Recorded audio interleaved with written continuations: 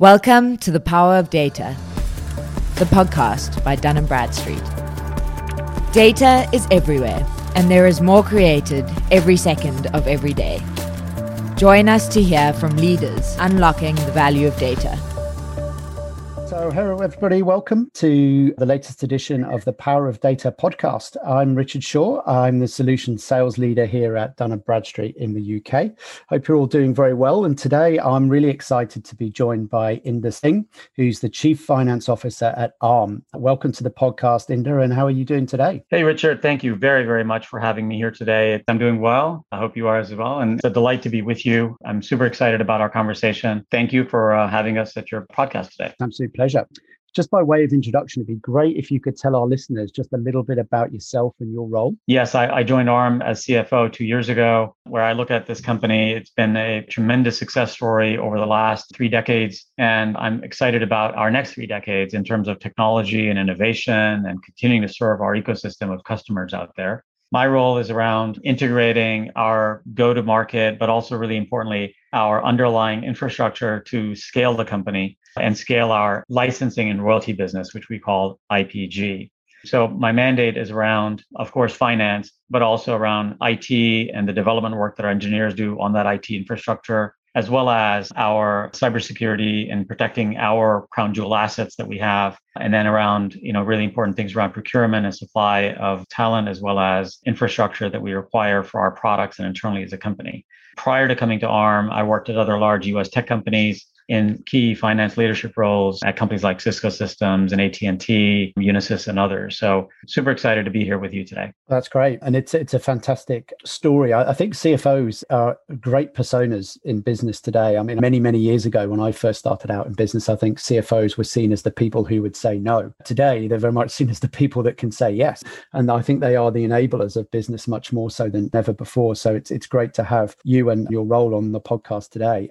And I mentioned to you earlier, actually, I used to work in technology consulting many years ago, and I always kept a keen eye on what Arm was doing because you guys are a great success at the forefront of the technology space, and you guys have been ahead of the curve for many years. So it'd be great to give our listeners a brief insight into Arm as a business if they don't know you guys and how you've grown so rapidly from humble beginnings. Yes, thank you for that. Arm definitely is a very successful company. It has its origins back in 1990, really, as a spin out or a startup from Acorn Computers in the UK. It's based in Cambridge.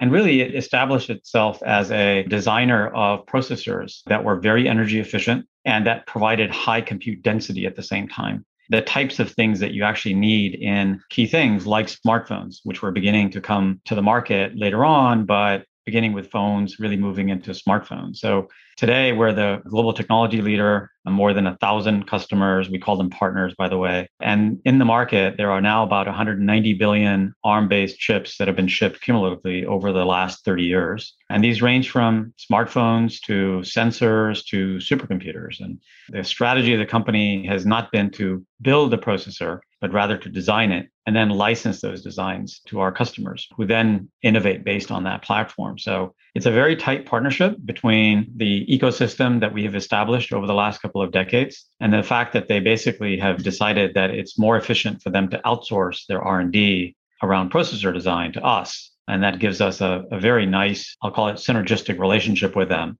And this partnership approach is really key to our business model of shared success. So yes, we are very passionate about really sparking the world's potential with technology, enabling the 1,000+ customers and partners that we have around the world to innovate on our technologies. And we're now starting to broaden our horizon in terms of the markets that we focus on. Yeah, and I think it's nice to have that position. It's unique in so many circles, even in technology, isn't it? That your customers are partners, as you said, because you're drawing them into your world and you're drawn into their world to help them, I guess, help you design the solutions that they need and the innovation they need. So it's a really interesting space.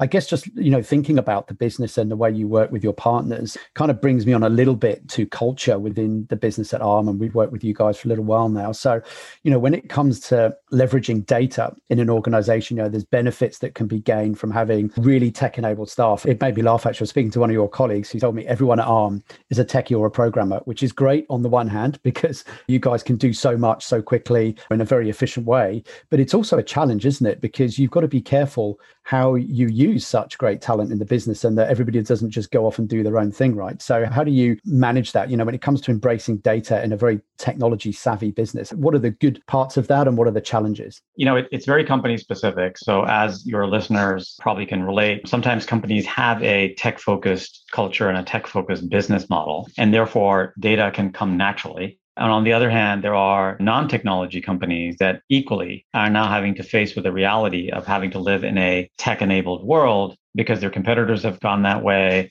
because their customers are purchasing differently, and so on. So I think it's somewhat easier, as you said, for a tech-focused business to begin to think about how to harness the power of the data that that business has, either within its own borders as an enterprise or available to it to drive some analytics. So you could argue that sometimes it's easier, but sometimes it can be equally challenging because everybody has an opinion on what is the right way to use data. So getting on arguably is easier in the beginning, but also it takes a bit of synthesizing in terms of what you want to do. I've also had an opportunity to work for large consumer-facing companies that in one case had literally petabytes of data generated by its operations every day and was using very siloed and very narrow purposes for the data. So they might be using it for how do I reduce my spending on postage stamps or something like that as I send out advert mailers, but then really convincing that company to be able to use it more holistically to say, well, how do we drive our top line growth in advertising differently? How do we think about enhancing our products equally? And so you need to have a bit of a rallying point to actually get even a tech savvy company to be ready to go about it. And then you need to give leaders access to the analytics and the data. So it isn't that you want to set up an organization or a team that creates insights and then really doesn't do much with it, but you want to make it more available to more people to really drive home the point that having the data and the insights from it is super important. So we've done things at ARM that, we've had to do here as well, which is around creating like single panes of glass that give people access to information and therefore insight from that. Yeah, I think that point about the access to the insight that data or the data itself can provide is key. And, we have a bunch of customers where I think they say the same thing to us, that we're not in the business of trying to just give them more data. We want to provide insight and make it actionable. And of course, the big part of that, as you said, is making it available to the right people at the right time. And it's interesting hearing you say that even in a highly technical business, you still got to watch that and make sure that that is there. And one of the key things is encouraging your staff and I guess your partners as well, that actually if they can see the outcomes and see the benefits, then they're more likely to engage in a data-driven culture, right? Exactly right. And I think that one last thing that it's worth adding, which is that as more and more companies embrace data and either use it internally, operationally, or use it in their products increasingly, it's important to have a sense of governance and ethics around the use of that data. So you have to strike the right balance between AI and ethics governance. So yes, there are regulatory things you have to watch out for as well, but this is a brave new world where information is being used in ways that it was never contemplated even just 10 years ago. At ARM, we thought about what sort of a data governance policy do we want to have? Where is it appropriate to use that information? How? And then, yes, while you want to democratize data and make it more available to people within the company, you also have to be mindful of who should have access to what and why. So it's really important to have that. And we actually share with our board of directors how we're using it. What are the ethics considerations that we're putting in place? That's great to hear. I guess it's a position of responsibility, isn't it, that we all have when working with data, whether it's our own data, our counterparties' data, other third-party data, and I guess having responsibility about the decisions we make based on it. Data can tell us a lot of things and they can tell us to go in one direction, but unless we've got that buy-in from the business and we are consultative, then it can be as harmful as it can be good, I guess. And just moving on into looking at ARM specifically and your architecture that naturally lends itself to scalability, efficiency, and performance, enabling partners to deliver specialized processing for applications that range, as you said, from sensors to supercomputers. How does your ARM architecture manage to deliver such a broad range of applications? Because, your use cases are vast, right? They are. ARM architecture really provides our customers with, I'll call it the Lego blocks that they need for their unique solution. So we can try to engineer it entirely for them if they want. So we have a team that does that. But for the most part, we allow our customers, partners to build their own products. And really what that means, therefore, is that we have to provide them with a uniform architecture. And that is, of course, customized for particular applications. I'll call it in the last mile. but for 80% of it is pretty homogeneous in terms of how we develop it. And that really allows a laptop to communicate with a smartphone to communicate with a cloud. So architecture is actually pretty prevalent, obviously, in the mobile market, where we're, I think, best known as a company. But equally, we have, I'll call it the millions to billions of IoT devices of different types out there that form part of that 190 billion chips that I was talking about. So yeah, ensuring that you have a uniform architecture that allows for the creation of, I'll call it secure devices at every level, with the complete tools that you need to be able to then innovate from it. And then the ecosystem support that you need, whether it's manufacturing, whether it's go to market. And ARM invests a lot in our ecosystem as well. So it's not just our architecture that I think has made us a winning combination in key markets like mobile, but it's also the fact that customers depend on us in this symbiotic way I was mentioning. In March of this year, we actually launched what we call ARM version 9, V9 for short, which is our newest architecture. And that really signals for us a new era for ARM technology. We believe that as a company, that as our partners embrace this new architecture, and increasingly they're beginning to do that with velocity, that this will be at the forefront of the next 300 billion ARM-based chips that are out there over the next decade. And the numbers are extraordinary. And just to kind of dwell on that a little bit more, in the last 18 months globally, we've seen the impact of COVID-19. There's an incredible shift in B2C and B2B in this digital and technological shift as more and more consumers and businesses look to interact, engage, and buy via digital channels. Much more so than ever before. It's been, exponentially increased, I guess, by the current environment. And for businesses, it's resulted in accelerated digital transformation, and that's in our home lives. We've become more reliant on technology to connect us to people and access crucial services. And it seems that ARM's technology has been at the forefront of those solutions. And I think at the last, correct me if I'm wrong, but ARM reported in the last calendar quarter of 2020, your partner shipped a record 7.3 billion ARM-based chips, which equates to more than 900 chips per second. And I think you've kind of covered this a bit, but it would be great to get clarity on what is driving that proliferation of technology and how is ARM driving and supporting that innovation in the market in the current climate. I think we've all experienced it as individuals. I'm sure our listeners can relate to the fact that many of us around the world have had to go to a remote working environment pretty rapidly at the beginning of the pandemic last year. So that made us depend on technology much more than ever before. And you can see that across the board, whether it was the way you buy your products from an online retailer now versus going into a mall in the past, or the way you communicate over Zoom or other video collaboration platforms, or the way that companies think about their supply chains and the resiliency of their supply chains and how they've become super dependent on everything. And I think everyone has heard, obviously, about the bottlenecks that are being created by the huge demand right now that is the demand for chips. And so our ecosystem is really cranking to deliver on all of that demand right now. And yes, ARM technology is therefore proliferating more rapidly simply because of the acceleration of digitization of businesses. Something that would have taken a decade has happened in 10 months. And so yes, as I think about how ARM is now increasingly touching our lives, as you said, ARM is inside the smartphone that you may be holding, but it's also in the network that your smartphone is connecting to. It's also in the companies that are delivering services to you over that smartphone. Equally, if you drive a car, and more people are starting to drive more cars, not less cars, the car that you drive is likely to have what's called a driver assistance system in it. The system that determines that you're about to get into an accident, you need to hit the brakes, you're not doing it fast enough, and it does it for you. It makes these decisions in fractions of a second. And chances are that driver assistance system has an ARM-based chip in it. And then, of course, we talked about supercomputers, and the world's fastest supercomputer right now is built on chips made by Fujitsu that are ARM-based as well. And I'd like to say this last one, honestly, because I've shared it internally in other audiences, but ARM technology is even on Mars. It's the ultimate programming responsibility, isn't it? I guess. So we could talk all day about some of the applications you guys are involved in because, they are just mind-boggling. It's fantastic. And I think we kind of almost have to bring ourselves back down to earth, pardon the pun, when we're thinking about B2B data as well, particularly in how decisioning is done there. And you think about some of those applications within car technology, for example, self-driving cars and the systems you just talked talked about, where that processing is dealing with probably billions of elements of data in a very short space of time. And certainly in B2B decisioning that we see, we're being increasingly asked about the importance of data in that world of AI and machine learning.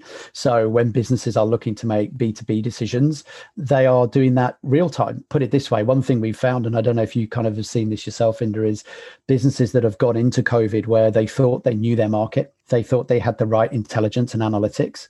And then they found out that suddenly they didn't. They knew that, but the time it's taken them to shift the focus of their business, their campaigns, their service models, their engagement models has taken months and months. And it's too long, because when they've done that, they've kind of missed the boat. So it's incredible hearing about, you guys at the very forefront of technology. I'm wondering if one day there may be solutions that literally rely on this kind of processing power to literally just say, wow, flick of a switch, we're going to change direction and the whole business can move. I'm wondering your views on the COVID market currently and how businesses need to adapt. Clearly, it was a black swan event, so no one could have predicted what happened here. But increasingly, businesses are having to deal with different disruptions to their markets or their supply chains. Geopolitical, other things have happened as well over the last few years. So I think that it's been a wake-up call for virtually every industry and every company. And if a company isn't waking up to that reality, it may find itself irrelevant 5 years from now. So in my humble opinion, it's important. And now is the time. If you're going to actually deploy something that not only leverages the power of machine learning, AI, computational technology, and things like that in your products,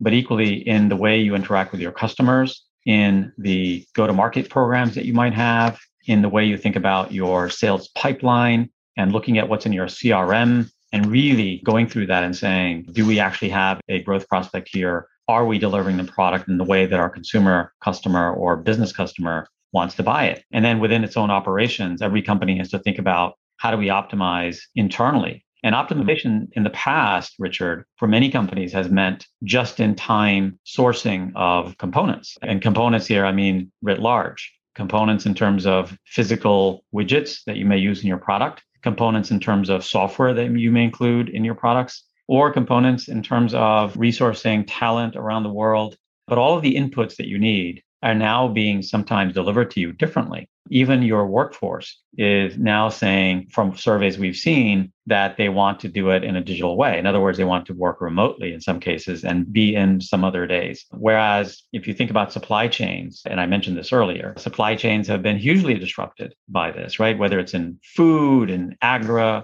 in the delivery of products, or in the sourcing of components from around the world. And so virtually every company that we come in touch with, that I've personally spoken to the leaders of, are now rapidly thinking about how to bifurcate things like their supply chain so that it is at least part resilient and digital. And just in time may have served its purpose, may serve its purpose again in the future. But for the next few years, you almost need to have a bit of excess inventory, frankly, to avoid disappointing your customers because you don't have the product sitting on the shelf on time. Absolutely. I mean, we provide a bunch of data assets to customers, certainly to help them analyze supply chain and de-risk it as much as possible. But you're right, that kind of next generation supply chain's got to start looking at real-time data and real-time alternatives, I guess. If that certain usual avenue of supply is at risk through various types of disruption, can that business turn real-time to alternative suppliers to fill that gap? I think you're right. It's such a key area, and it's developing all the while. And again, technology quite rightly at the forefront of how we're moving goods around the world and keeping track of them, more importantly. And just moving on from that. So, I mean, it's kind of loosely related, but, you guys have been around for over 30 years, and we've talked about those 190 billion chips worth of experience in providing IP and enabling software platforms. And one application is creating the architecture for Internet of Things and embedded devices. What are some of the kind of key considerations in emerging applications created by the Internet of Things and the increased volumes of data as a result? That's quite an interesting area. It would be good to hear from you about that. Yeah, I think Internet of Things has been something that has been on the drawing boards of many companies as they've thought about a connected world. I remember from my days at Cisco Systems, even a decade ago, we were looking at smart cities. We were looking at the needs of a smarter planet, frankly, even, but really the power of connecting devices together. Here at ARM now, which is actually the technology behind, coming up on almost 200 billion ARM-based chips out there. And any year now, we will report that probably sooner rather than later, maybe even this year. So as I think about the fact that you have the advent of 5G happening at the same time, where there's enough bandwidth to actually connect IoT devices to each other where it makes sense. You now open up the opportunity for devices to either talk to each other and do things without actually intervention. So that's called sort of machine to machine connectivity, where there's a sensor talking to another device and back again, and they are resolving something and making things more resilient. And then there are other things where businesses are now starting to harness the data being generated by all of these IoT devices that may be within their own enterprise or within their reach of their customers. So what's really important here is now computational storage. And that's really emerging as a critical piece of the data storage puzzle because it puts processing power directly on the storage device rather than in the cloud, giving companies really very secure access. And ARM has been super focused on not only the connecting of the devices, not only the fact that the bandwidth needs to be there, but also security. And this is one thing that has held, I think, IoT back is a uniform approach to thinking about security. So again, back to ARM's V9 architecture in terms of how we think we now will put that into the market. We've created what's called the Confidential Compute Architecture, CCA, which is a confidential computing shield that provides code and data from access or modification, really shields something bad from happening while in use, even from privileged software. So I think we can begin to rest easier. Never say rest easy on cybersecurity, but I think the common denominator of security, the common denominator of 5G networks, and the common denominator of more devices out there that are now smarter and can actually talk with each other, that is what's going to unleash more IoT use cases. You know, we can talk about a few of them if you want, Richard. Yeah, I mean, if you've got a couple of examples, that would be fantastic. Look, I think we all know kind of the device we hold in our hand every day that we increasingly have depended on, which is your phone. And obviously, I don't have to tell your readers how that continues to become smarter. And you have very large tech companies that have ecosystems around them in terms of apps that run on all of these, whether it's, the Android ecosystem, the iOS ecosystem, and others perhaps. But I think that your listeners well understand that these devices are now starting to anticipate your needs almost before you declare your needs to them. And that's not here necessarily in the way that everyone needs it to be eventually, but is heading there. I think a more, I'll call it holistic approach that I'd want to talk about is the notion of the smart home and smart cities. And once again, this dates back to efforts that technology companies have been putting in place for 10 years now. And I was personally involved in some of the development around smart cities previously. And so this is around connecting IoT devices that are in the environment around you every day, inside your car, inside the phone, of course, but in the road, in the highway, in the traffic lights, in the energy management for a city. And of course, the more we connect, the more we have to be super conscious about security. But as we think about the direction of travel, drawing on a drawing board a decade ago is now starting to come to life. And so I think that the connectedness of IoT requires some of the things we talked about earlier.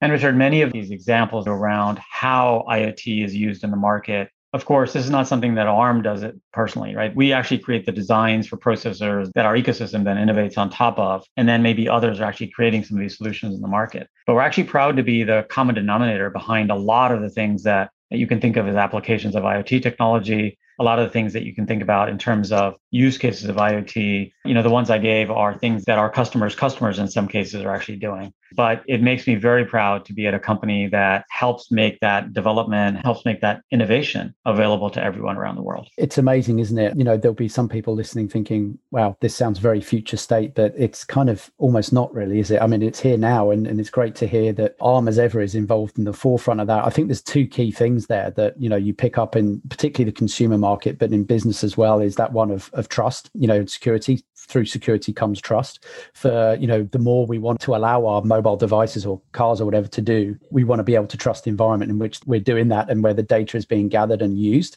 I think the other thing you've mentioned, which I think is just huge, is that sustainability side as well, that the more we can trust our devices and our technology to make our own lives more environmentally friendly, sustainable, the better. They're kind of predicting when we are or are not using things. The digital home you mentioned, I think the positives there are extraordinary. The way that we can run our houses much more efficiently and ultimately, hopefully our businesses as well. So that's fantastic, Inder. There's so much there that, as I said, we could have a whole nother podcast just talking about ARM applications, but we are coming to the end of the podcast. And I guess my final question really is more of a personal one, and just find out if you've had any particular mentors over your career, or if there's been any specific piece of wisdom or a lesson learned that you've taken with you throughout your career. Yeah, thank you. I think it's really important for everyone, and I've had this great privilege over my career as well, to benefit and learn from mentors that are either formal or informal. And really seeking out someone can be very, very helpful in the development. Yes, I've been very lucky and feel privileged to have had a few in my career, and I'll give you a couple of examples. Especially in my early days, I found it was very important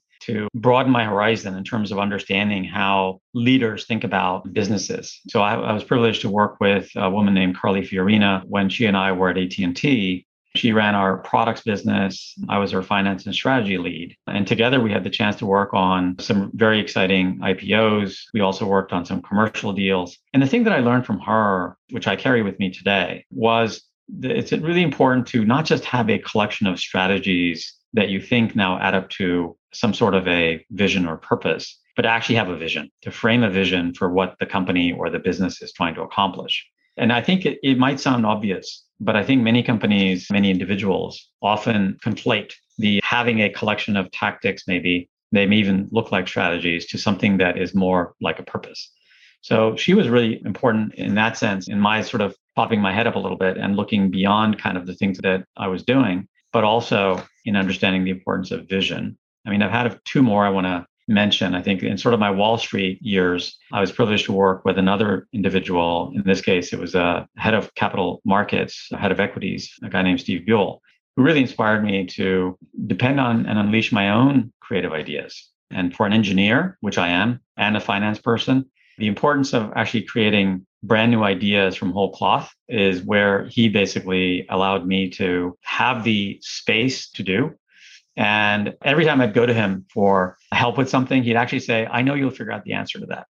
So you need a mentor like that as well. I've had a few of those. Yeah. Right. They're just as important. And that actually taught me self-confidence in creating an idea and then presenting it to a large institutional investor like Fidelity or Wellington or T. Rowe Price and have it sound compelling to them. And so, yet another sort of rung on my ladder. And then lastly, when I was at Cisco Systems, I worked with a mentor that was the CEO of the company named John Chambers, and he was almost a founder of the company, but he'd been there about 25 years or so. The really indelible impression he left on me was how to think in multiple dimensions, how to anticipate disruptions in the market. And even if you can't predict the next black swan event by definition, because you don't know it, then how to manage through it. And at the time, we were managing through the Lehman crisis. And working with him, I saw that the power of actually investing through a down cycle like that, rather than backing off on investments, doing the opposite, doubling down on things, on the right things, of course, and you come out stronger on the other side. So, I mean, even if you just learn another 5 or 10%, it's super important to have someone. It doesn't have to be the same person, but you need to have someone, I think. I totally agree. That's absolutely right. And it's wonderful that you've picked up such great insight from those people you've worked with. And it's clearly rubbed off, because I've loved listening to you today, Inder. And I just wanted to thank you so much for joining us on the podcast. It's been really insightful. And I would encourage all of our kind of listeners to follow companies like ARM religiously, because it's a great insight to all of our tomorrows. So Inder, thanks so much. Thanks, Richard. And thanks for being good partners to ARM. My team obviously depends on DNB a lot. So thank you very much for having me, Richard. Find out more about how Dun & Bradstreet can help your business be better. Contact us at marketinguk@dnb.com. And remember to subscribe on Apple Podcasts, Spotify, and Google Podcasts.